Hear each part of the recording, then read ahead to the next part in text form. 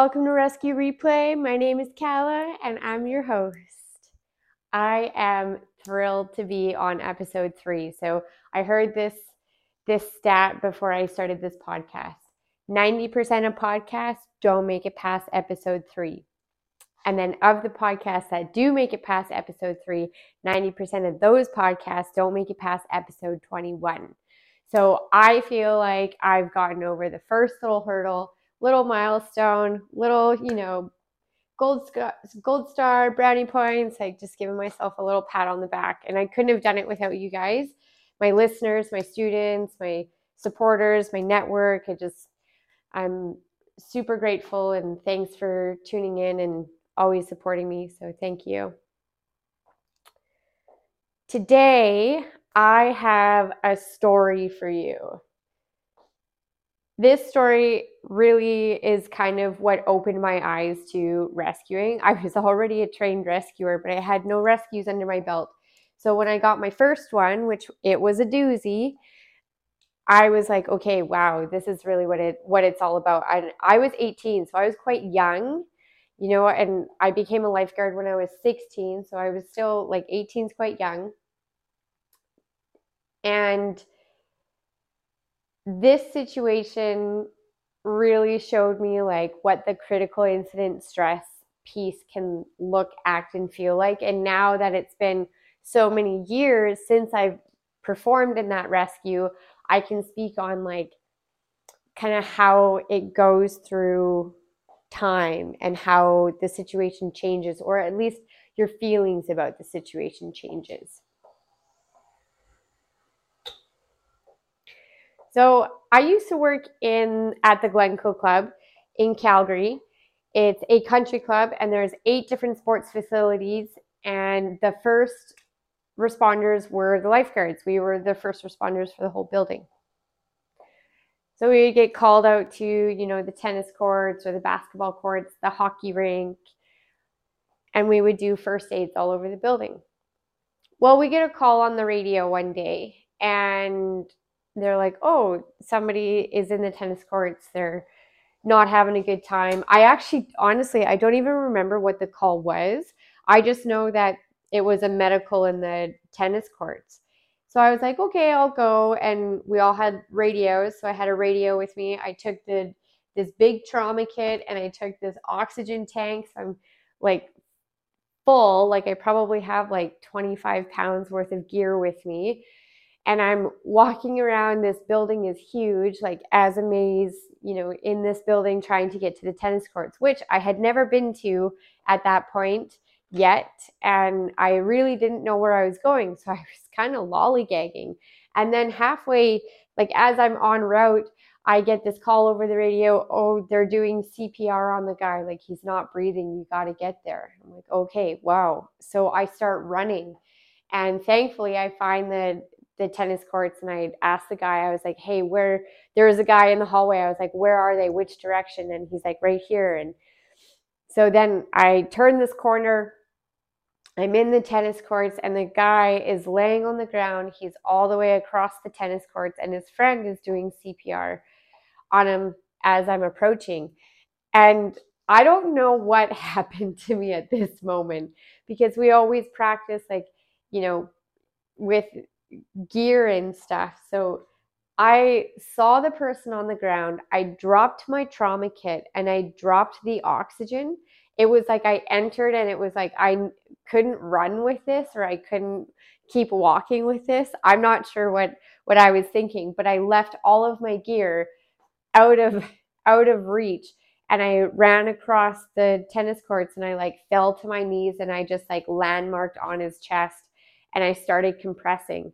And I remember looking at my hands and looking back at the trauma kit and thinking to myself, like, shit, I don't have any gloves on. And I was like, and then I did it again. I looked back at my trauma kit and looked at the guy. This time I looked at his face and I thought to myself, like, shit, I don't have a pocket mask. So all I could do was compression only CPR, which, I'm thinking about it now. It's actually really comical that I left all of the gear I brought it with me, but then I left it in a place where I didn't have access to it. Like, way to go. You know what? It was probably a blessing in disguise, because as I was compressing, like, I was looking at this guy's face, and nobody briefed me on this fact. If you are doing CPR on someone, you are doing CPR on a dead body. They are clinically dead. So you are touching and you are listening and you are looking at somebody that is clinically dead. Now that is a mental trip. So I'm compressing and I'm looking at this guy's face, and his eyes are like, there, you know, when milk goes sour and it's kind of that like milky, frothy, like gooey consistency. Well, that's what the whites of his eyes looked like. And there was this film that it just overtook the entire eyeball, and the color was gone. And it was this really like muted gray, and it was like his eyes were rolling back into his head, and then his skin was kind of turning this like yellowy green with all of his like his freckles. They were kind of like turning this like weird dark gray color, and the skin was it was like separating from the bone. It was almost like it was melting off his face, and his lips were like purple and blue, had all these like little speckles. And every time I was compressing the chest, his body was like because there was this like involuntary movement of oxygen in his chest cavity as I was compressing. And I remember thinking to myself, and like I couldn't take my eyes off the guy. I'm just like starstruck by this guy. And I just remember thinking in my head, like, that is so gross. Like, wow, this is gross. And I'm still compressing. And my backup, so all the while things are happening over the radio, but I'm like, you know, in the movies when the hearing goes out and it's all this ringing and all the talking kind of goes muffled, that's what it's like. And I'm just like hyper focused on this body right now. So my backup did end up coming. There was a call over the radio to get backup to me, and my backup picked up all of my gear that I left. And, you know, she brought it to the scene, and she did everything as like your steps outline. Like, she went into the first aid kit, she put on her gloves, she got the pocket mask out. And I remember thinking in my brain when she got there, I remember thinking, like, would you hurry up? Like, this guy needs oxygen. Like, can you, like, you know, because the gloves were, her hands were sweaty, so the gloves were sticking. So it took her a little bit to get the gloves on. And it was her first, like, CPR situation too. So she's nervous and things are happening, high pressure. But I remember thinking, like, just so matter of factly, like, would you hurry up? Like, come on, this guy needs you. Like, meanwhile, like, this was all like, he could have been getting vents if I had remembered to bring this whole trauma kit. You know, and it sounds like, you know, that we weren't doing our best, or that, you know, that I had made a critical error. Well, the stats with CPR, like CPR alone, you're at a 5% survival rate. Like, bringing somebody back with just CPR alone, you're at a 5% survival rate. And in our training, in our standards, like, if you don't have a pocket mask, which I did not have a pocket mask, you are to do compression only CPR, because what CPR is doing is it's just pumping the blood through the body, feeding all of the organs with all of the oxygen that's in the bloodstream. And even with my compressions, there's already an involuntary movement of oxygen going in and out of the body anyways. So this happened, and she starts breathing. The EMS rolls in, and I also remember this. He's walking behind me, and he's like, "Hey, my name is Ryan. I'll be your medic. You're doing a great job. I need you to go a little faster." And by this point, I'd just been compressing for probably about like 8 to 10 minutes. And remember, like, I had ran into the scene with like extra weight on, and I was, carrying all this weight around. So I was already a little bit gassed by I wouldn't say gassed, but I had already had physically exerted myself by the time I had got there. And this guy that I was doing CPR on, he was an older senior, and I was like thrusting my entire body weight into this chest cavity to try and compress it enough. Like my knees were coming off the turf. Like that's how hard I was thrusting. And he walks in, all calm, like they do, like they're supposed to. They're trained to do it that way. And he's just like, yeah, can you just go a little bit faster? And here I'm back in my head, and I'm like, faster? Are you freaking for real right now? Like, how am I supposed to go faster? Like, and so I kind of was beaking off in my head about him or at him while I'm compressing. Like I can't verbally talk or stop or think about anything else but compressing, and then just like internalizing all of the other things that are happening. His partner sets up the AED machine and the oxygen because our AED never arrived. Our AED is left with our duty managers at a central part of the building, and EMS, by the time the duty manager got to the AED and was on his way, EMS had arrived. So they set up their AED and their oxygen, and she took over breathing quite quickly. So my partner got relieved quite quickly. And then the other guy, the same gentleman, Brian, he comes in and he's like, you're still doing great. I'm almost ready. Just go a little bit faster. So again, he tells me, go a little bit faster. And I'm just like losing it in my brain at this guy. Like, what the hell? How am I supposed to go faster? Like, and then eventually he took over and he said, like, I'm ready after this compression set. And I fell off the chest and he took over and they whisked the body away. And I'm like on the ground, and I like pancaked on the ground, and I've never felt so jelly in my entire life. When you go to the gym, you have a really good leg day and your legs are all wobbly when you come off the weights or you stop squatting or whatever it is that you're doing. Times that jelly by like 100. And that's like, I literally just melted into the floor. And I was like, oh my gosh, did this just happen? Did that really just happen? Like, wow. And this is where critical incident stress and like understanding like your body's response to these emergencies, because I was 18. So I was 18. That was back in 2008. Yeah. 2008.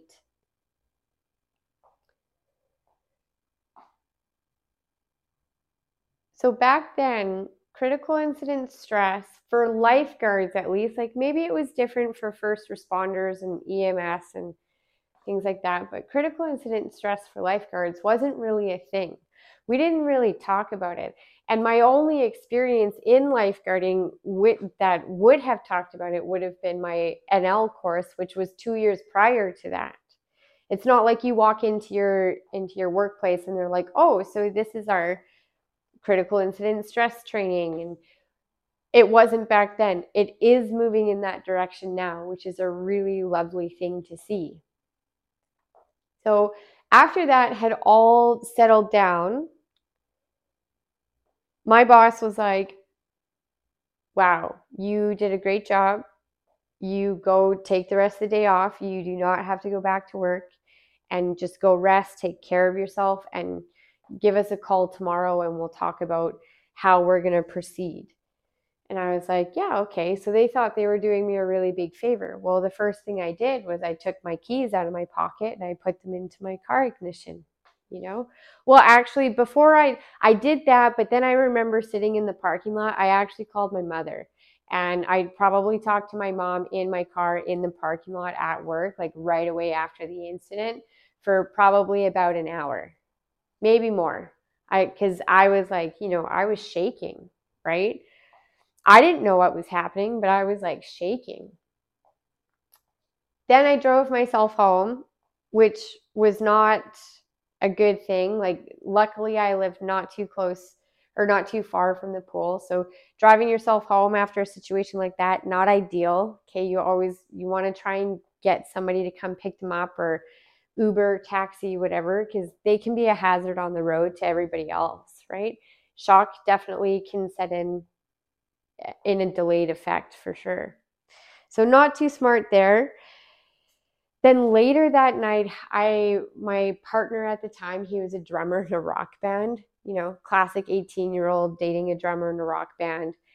And he had band practice that night. So I went to the liquor store, I bought a case of beer, and I went out to their band practice that night.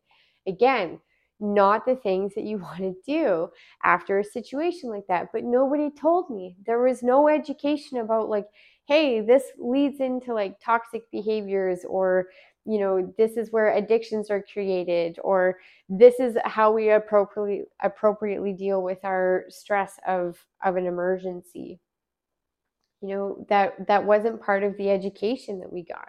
Or if it was very brief and not very detailed. Luckily for me, though, alcohol and substance abuse has never really been a thing. It's never really been attractive. I mean, momentarily, like when you first turn 18 or you're 21 in Vegas, like, whatever, all of those times. Yeah, but it never stuck. Like I don't depend on drinking. I don't need drinking, and I can quit and start and stop and whatever, whenever. It's not a thing for me. So luckily I was okay, but I do know people where they experience things like that. And this is where addiction begins.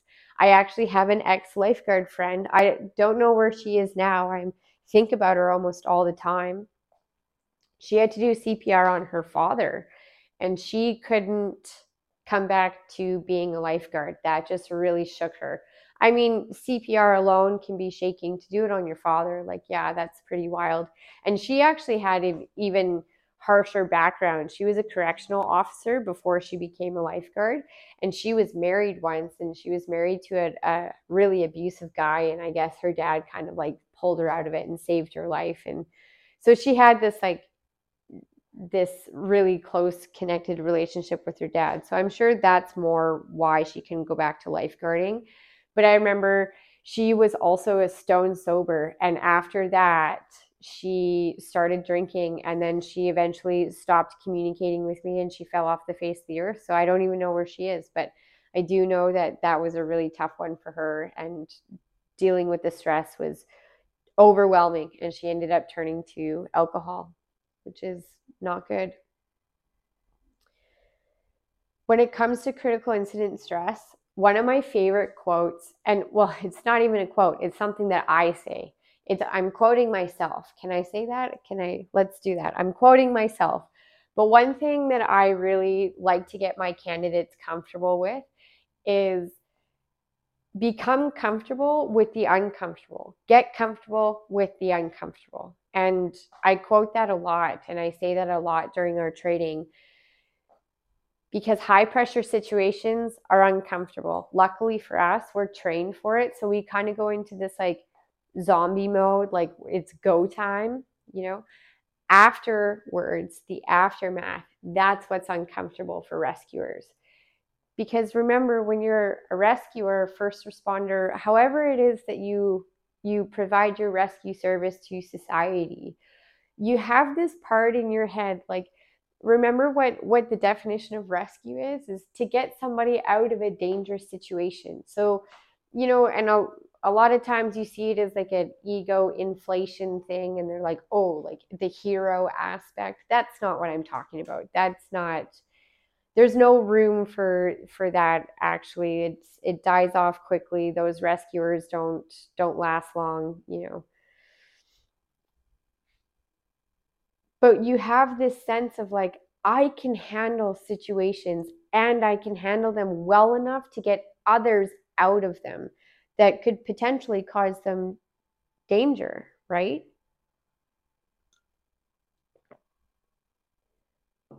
So when we have that, and we provide that as a service to our communities, we think that we're the ones that you call for help. So the aftermath of that, when we start to realize that we can't take care of our own, like on our own, like that hyper independence, which is can be very toxic in large doses. But sometimes it's hard for us to admit that we can't help ourselves, you know? So the aftermath of these rescues can be quite uncomfortable. What's really important to know here is there's something very specific that's happening in your brain while this is all happening. And if we can break it down and if we can rationalize it, then we can observe how our body is responding to it emotionally as well. And then we can start to realize or pick out our critical incident stress management pattern, right? So for me, for example, when I experience an emotional trauma or a rescue and I'm have critical incident stress to deal with now, the first thing that I do is I numb. I go deer in the headlights and I just kind of go numb and I monotone and I kind of go into this lull, like I'm a little bit of a zombie, not really paying attention. And I'll stay like that for a little bit and integrate back, into reality because it's quite a mental warp. And once I start integrating back into reality and start like opening up my senses to reality again, this is when, all of the unprocessed emotions, that's when they start to enter. And this is where it starts to get a little uncomfortable. So what's happening in the brain is you see something, you've witnessed something, or you're getting called to something. Even if you're getting briefed on something, you can mentally prepare yourself, but sometimes what you're walking into is so out of this world that it's a shock, right? It's that shock factor. So when you see that, your conscious mind immediately is like, whoa, that's a lot. That's way more than the normal quid pro quo that I'm used to. I can't think about this right now. There's too many moving factors. So I've got to go. Because we overthink all of our decisions, like what we're going to have for breakfast, what we're going to wear that day. We overthink all of these things. So in a high pressure situation, your conscious mind is smarter than you and knows that it stands no chance in this situation. Luckily for us, we have the amygdala, which is your reptilian part of the brain. It's the oldest part of your brain. It's the first part of your brain that develops while you're in the fetus. Okay?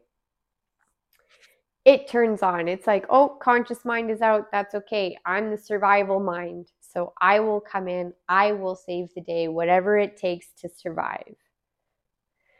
Now, your amygdala has 3 modes: your fight, flight, or freeze, which we've talked about this. We've heard these terms often. When you're fighting in these situations, it means that you're responding as a rescuer. It means that you're doing CPR, you're rappelling from ropes to grab somebody from a high angle rock face. You are performing. Flighting means that you look at a situation and you either back away or you just straight up walk away. Now, when you're at work, like if you were a lifeguard on shift, you can't really do that. You have what's called a duty of care to uphold. But if you were walking down the street corner and somebody collapsed right in front of you and was overdosing here in Vancouver, BC, because that happens, you could just keep walking by and not do one thing. You don't even have to look at them twice. And nobody's going to do anything about it. Nobody can legally. Somebody might just because, but nobody can legally. Then you have your freeze, which this is usually accompanies almost every rescue. You're kind of like, oh, okay, what do I do next? Or you totally blank. You know when you write those tests that you that you think you study for and you think you're going to do such a good job, and then the test comes and your whole mind just goes blank. that's exactly what happens. You just totally freeze and you're like, oh, okay, what do I do next? Hopefully you don't stay in the frozen part too long, but sometimes people do stay in the frozen part, and this is where their critical incident stress starts, because it's just such a shell shock that they're like, I'm totally frozen, I can't do this. People who have panic attacks can identify with that feeling, that they panic so hard that anxiety gets to them so much that they are just frozen. That can happen. What's really important to understand about these three modes is they are all 100% completely and utterly natural. And every mode is possible for every person. You're never going to override the option to like freeze or flight. You're never going to train enough to be good enough to override this 100% of the time. A really good Hollywood depiction of this is, if you've ever seen The Guardian with Kevin Costner and Ashton Kutcher. Such a great movie. I love this movie for just the principles of rescuing. And I love that Kevin Costner is all about providing a service for other people. I mean, I think that he ignores other areas of his life, which you can see in the movie. His wife leaves him, which is not, a healthy way to conduct yourself. However, I love the rescue side of things in this movie. And so Kevin Costner, he is out on this rescue, and it totally, not to have any spoiler alerts, but it does not go well. It ends extremely badly, and he survives. This guy, the character that he plays, he's like, holds all of these world records, all of this. He's had this many saves. Like, he's really quite a decorated rescuer and swimmer for the ocean search and rescue team that he's on. And this situation really got to him mentally. And the next rescue he went in with, he freezes and he totally chokes. And his partner, who is Ashton Kutcher, has to come and rescue him. And he's like, oh, what happened? And, he doesn't open up. He's not transparent about it. He has that mentality of like, oh no, like I can do it. It's whatever. It's no big deal. And,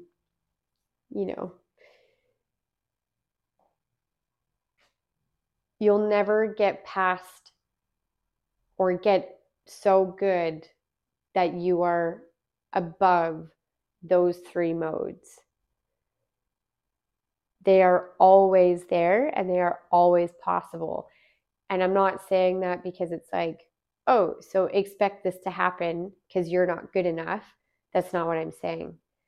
I'm saying that even if you're that good, you can still experience all three of these modes. Important because we often, again, take on that responsibility that others are depending on us. We have to be stronger, bigger, braver, more courageous, better a leader so that everybody else is safe. If I don't do it, nobody can, kind of thing. And it can be a defeating feeling for a rescuer if they're like, oh, I totally froze, I totally choked. Well, I've been a rescuer for 16 years and I've choked sometimes, not for long, but I have choked. I have choked completely too. I'm not any exception to this. The last thing that the amygdala does is it's like, well, I don't have any emotional processing capabilities. That's all in the conscious mind. But they're not here right now. They've checked out. So I should do something. I should videotape everything so that when the conscious mind is ready, they can watch what happened in the situation. And this is where the discomfort will really start to set in. When the amygdala is video recording everything, they are recording, or it is recording, all the sights, the smells, the sounds, all the situational details that we normally would look past. It is remembering every single one of them. Nothing out of place. So when you come back and you integrate back into reality, you go through this shock, do this rescue, critical incident stress, and you're integrating yourself back into reality, and your conscious mind is like, okay, yeah, here's the quid pro quo that I'm used to. I can handle this. Yeah, I think I got this. The amygdala is like, okay, yeah, I'm happy to be of service. We'll chat with you again. And then the conscious mind is like, okay, so like I'm going to make breakfast like a normal person, and I'm going to go for a run or a swim like a normal person. I got some laundry to do, and so you just start going about your days, naturally. And then it's usually when the conscious mind is like, okay, like it's time for me to rest. It's time for me to relax. And let's say you go to lay down on your couch, you go to have a bath, you go to have a shower. Then that's when the video will start to play, because your amygdala is like, oh, you're not busy. Here, watch this video. And this is where people will start to get flashbacks, or you'll hear of stories they were dreaming about it and they just couldn't sleep anymore. They woke up in the sweats and all these things. And it's because they stop watching the video. Their natural response is to stop watching the video. And our ego, our rational mind, is like, I've already experienced that. I don't need to keep reliving it. So I don't want to think about it. That was uncomfortable. Now, unfortunately, it's not quite that simple. That's not how it works. Every time you stop the video from playing, you are delaying and deepening the trauma from that rescue. My advice is that you let the video play. And when the video starts to play, you might only watch like 10 seconds of one section of the video one time, or the entire video the next time, or the last 20 seconds of the video the next time. Like, you might not watch it start to finish. It might just be these little excerpts every once in a while. And every time you watch it or it plays, be prepared for a different reaction or a different response. For me, in my CPR situation that I had told you about, anger was really quite present. So when my partner was taking a while putting on the PPE, I was like yelling at her in my head. When the EMS attendant was like telling me, oh, you have to go faster, I was again screaming at him, yelling at him in my head, and he told like twice. So my response in the moment was anger. And there's nothing wrong with that. Anger is not a negative emotion. Anger is just an emotional tool. Like, everybody gets angry, and we need to stop this whole culture of like, oh, you're an angry person, you're a bad person. Well, no, anger serves as a really good tool. If you obviously have to keep it in check. You can't just be raging all over the place. But my first emotional response was anger. And then my next one was like, I'd cry. And then the first time I started teaching this story or telling this story, I would like start shaking, and there would be like a pit in my stomach.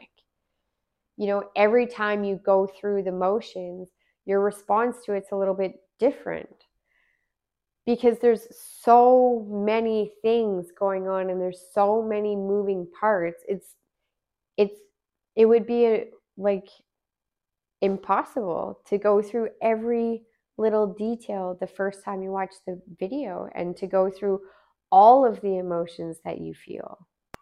One of the things that I made sure that I did as a rescuer after my CPR situation was I made sure that on my lunch breaks, I would like walk around that building, and I went and sat in the tennis courts, because I knew that there was a potential of me not wanting to go back to the tennis courts after experiencing that. We see that a lot. People are like, ooh, I had this experience and I don't ever want that again. So I'm just going to shut this door so I never have to even think about the possibility of experiencing it again.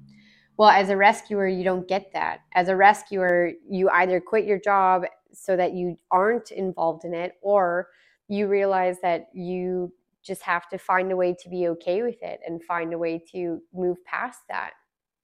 So I made a point of going in and sitting in the tennis courts on my breaks after that. And oh man, the first couple of times, yeah, it was weird, but then it became okay. Again, just get comfortable with the uncomfortable. Put yourself in those uncomfortable situations. Allow yourself to be uncomfortable, because when we're uncomfortable, then we can figure out what we need to get comfortable. It's a powerful life skill, powerful. And you don't have to lie about it either. You don't have to hide about it. You can tell people when you're uncomfortable, and you can tell people your process. You can be transparent, and you can let people learn from what you've learned from. Another reason why I like telling this story is because I dropped all of my equipment. Like rule number 1, biggest rookie mistake ever. Do not drop your equipment. Take your equipment with you, and find that, like, let it humble you. We're humans. We make mistakes. Let it humble you and find the humility with it. Eventually, it wasn't funny for a while, but now I think it's quite comical, especially when I think about all the other rescues I've done since then and kind of my background and where my career has gone. It keeps me humble, and it allows me to be at peace with it and find the humor in it. All right, well, I'll leave it there for tonight. Thanks for tuning in. Join us next week for episode 4 as we continue on this rescue replay journey. And I hope you got something out of today. Send me your comments, hit like, follow, and share. DM me, tell me about your rescues. What are some of the things that you've experienced in some of your intense rescues before, and how does it relate, and how were you able to move past it? Where was the point that you were able to move past it? All right, this is Rescue Replay, out.